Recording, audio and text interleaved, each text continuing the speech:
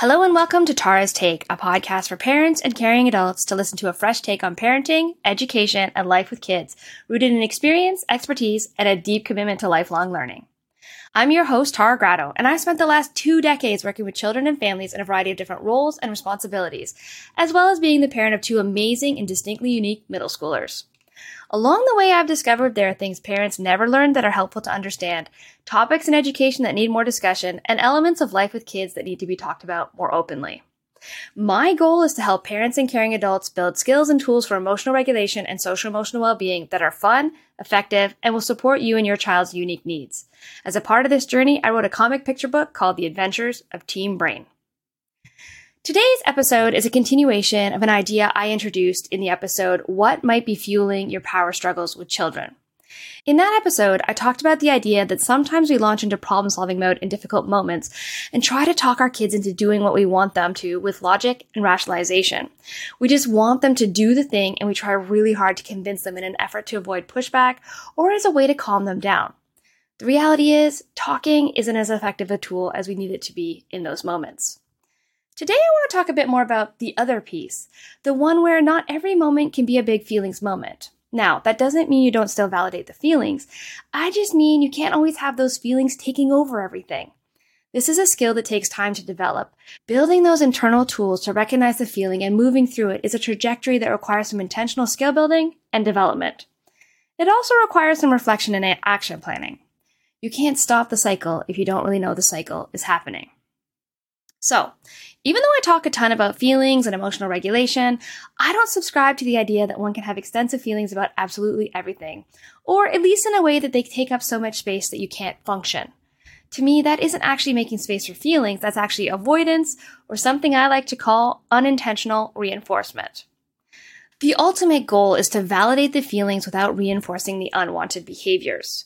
In my successful parenting program, Building Resilience Through Kindness, I dig deeply into the topic of unintentional reinforcement because it has some layers that often bring about a lot of aha moments for parents. It brought about a lot of aha moments for me when I first learned about it.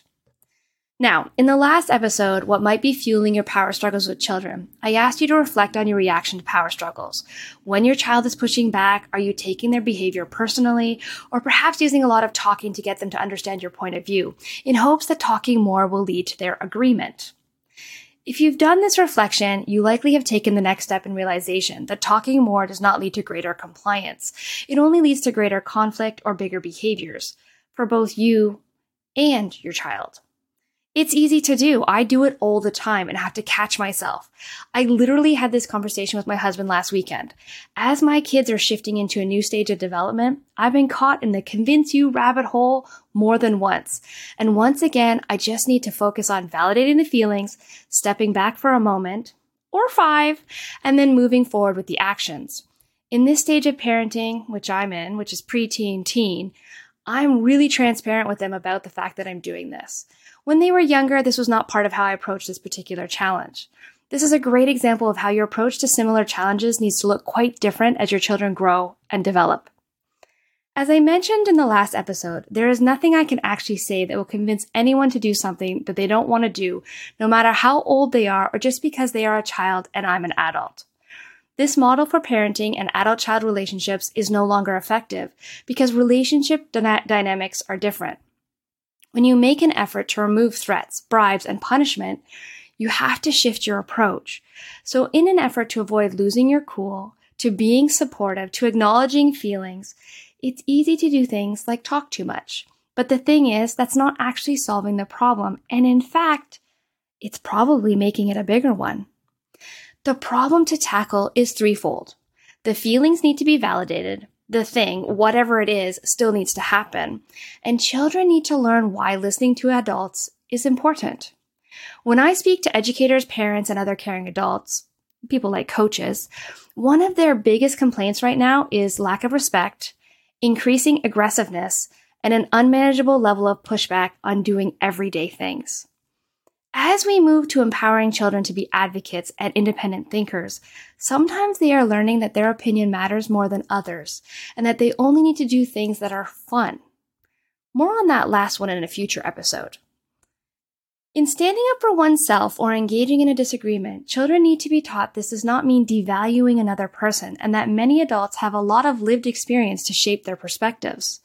This is not to say adults exist as know-it-alls, but it certainly does not mean children are either. Mutual respect is important. Lived experience is also important, and I think some of the efforts being made to support children right now are being done in a way that devalues adults, which is making for situations where children aren't listening. There are a lot of layers of nuance to this, an entirely different episode's worth, but for now, let's focus on the 3 layers. First, validating the feelings. This is knowing the difference between saying things like, suck it up, and only babies cry, otherwise known as emotional suppression, and understanding that you don't have to like your feelings to still do the thing, and that some feelings can't take up space in the moment in time that they're happening. Here's the potential mic drop moment. It doesn't matter if you agree with your children's feelings, or if they make sense to you, or if they feel silly or downright annoying.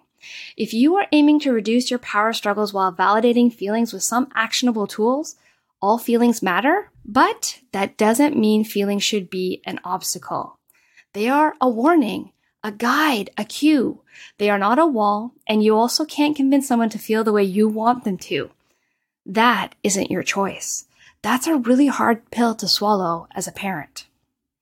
Now, if you've been in my world for a while, you know I used to call this podcast Raising Resilient Children with Tara. This would be a really good example of fostering resiliency. The importance of validating feelings without letting them hold you back from doing the thing, whatever that thing is.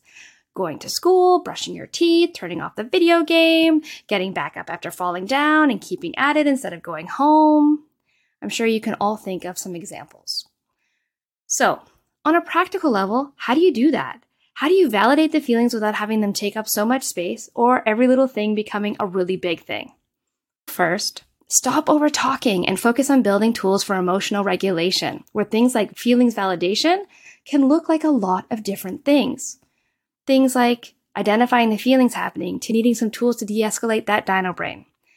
If you want to take this concept to the next level, I invite you to check out my one-on-one support or look at the RRC Resource Center, because this is part of what I teach in those spaces. You could also grab a copy of The Adventures of Teen Brain, because that will get you started in the journey. The second piece is about connection, relationships, and fostering independence as a trajectory. I recognize that sometimes we just need to make decisions and our children just need to do the thing.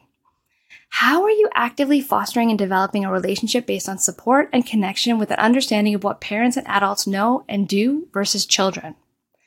The extension of this is taking the time to build an understanding with your child about doing uncomfortable, boring, and necessary things, and why sometimes adults make seemingly unfair rules, decisions, and so on.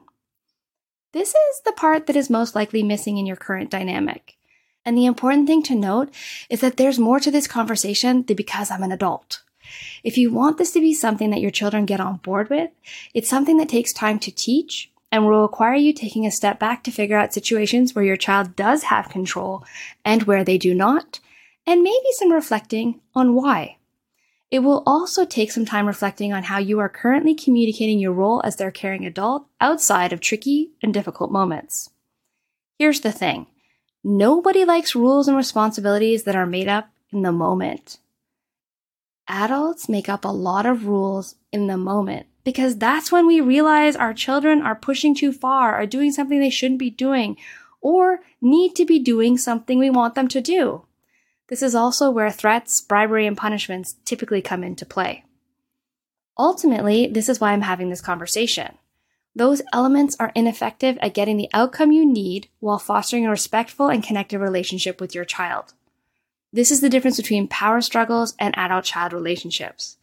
Ideally, we want children to listen to us because they want to and understand the value of our experience and our expertise, not just because they have to or they're afraid not to. As a longtime educator, there is something significant I'm noticing about most parenting advice that I'm seeing out there. The missing ingredient in many of the recipes. Most of the models require an understanding that the things you are changing are all related to skill or the skill building process. In other words, these things will take time. In this case, the one we're talking about, building a solid foundation for independence is a trajectory, a really long one. In the culture where I currently live, the magic deadline is 18 years or so. But in terms of brain development, we're talking more like 20 to 25 years. So as we build our child's independence and work towards supporting the development of their executive functioning skills, things like impulse control, decision-making, organization, time management, emotional regulation, the truth of the matter is, sometimes we need to make top-heavy decisions they don't have to like, but need to do. How we communicate this is an essential component of reducing our power struggle dynamics. On a practical level, to do this, you need to actively strike a balance between the spaces where your child has a strong sense of control and autonomy over their decision-making and choices, and other spaces where you are clearly communicating they don't. Actually, in both situations, you need to be clearly communicating the difference, not in those tricky moments. I know I keep saying this, but it's an essential part of this process. This means they don't get choices over everything, and it also means there are going to be decisions you make that they don't like. Don't fall down the rabbit hole of using logic to dig yourself out of those situations. Validate the feelings while still holding the boundary, limit, or decision.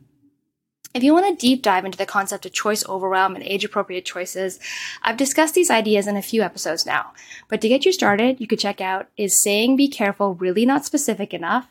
That episode looks at how we manage risk and age-appropriate independence and where we are removing children's skill-building opportunities. And then the other one is called Giving Children More Choices Might Be Making Your Power Struggles Worse. That one really digs into choice overwhelm, increased anxiety, and freeze brain.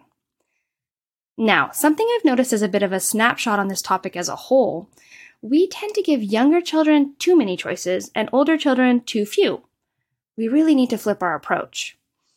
I also recognize the messaging and research out there is a bit misleading because it's often shared in a way that there's an assumption that parents understand the nuance or a belief that children are intuitive and understanding well beyond their abilities. This is not to say children aren't smart and intuitive, they totally are. But I think we put a lot of pressure on them to be wise beyond their years. I also don't see how we can just put all children into one bucket. There's such a range of differences as children grow and develop. There is so much complexity in the decision-making process, in being able to weigh one's options, to resist impulse, to make the better decision for our body and mind. Decision-making is a skill that needs to be developed over time, and we need to build skills incrementally. Ultimately, as a part of the process, you need to reflect on the types of choices you give, when you give them, and how you are working on intentionally fostering independence and autonomy in a way that reinforces where they have control and where you do, and why those two spaces are different. If you currently give children choices to avoid power struggles or talk them through situations in hopes of getting them on board with this narrative, I suspect the missing pieces are building some essential life skills for social emotional regulation and fostering some conversations about why caring adults do things that children have to do but don't always like. I think on any given day, I might do an even amount of tasks that I don't really want to do with things I want to do. And I love what I do. But the reality of living and working is that not all of life is fun, exciting, or entertaining. I think we've lost track of the idea that completing tasks and mundane actions can be rewarding and valuable. It's just not fireworks and shiny objects. Okay, so let's loop back to how we can strive to strike a balance. If we want children to accept our decisions without engaging in logical and rationalization rabbit holes, and without them losing their minds, you have to do some work in common connection to build this understanding. This can look like two different things. With younger children in particular, we want to reflect on where they are in control.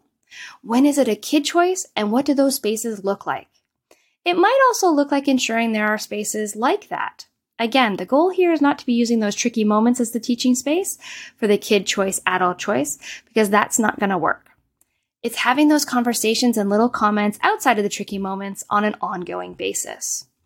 The other piece is one you will build over time, and it's the idea that different people have different roles or responsibilities. I have a mini lesson called Parent Job, Kid Job, Friend Job inside the Raising Resilient Children Resource Center. And it's a framework for guiding conversations with children about why sometimes we make the decisions we make and how we understand they won't always like those decisions. It gives you a solid answer to their whys without getting caught in the cycle of conflict, overconvincing, and ultimately power struggles. I know some of you are thinking, why do I need to have this type of conversation? Isn't it obvious? Well, here's the thing. It's not obvious until you make it that way. Children are awesome and intuitive, but they are also learning and growing, and you are implementing strategies with them that have never existed before. So the best way to remove any confusion is to create a clear baseline that removes any possibilities of misunderstanding, misinterpretation, or assumption, yours or theirs.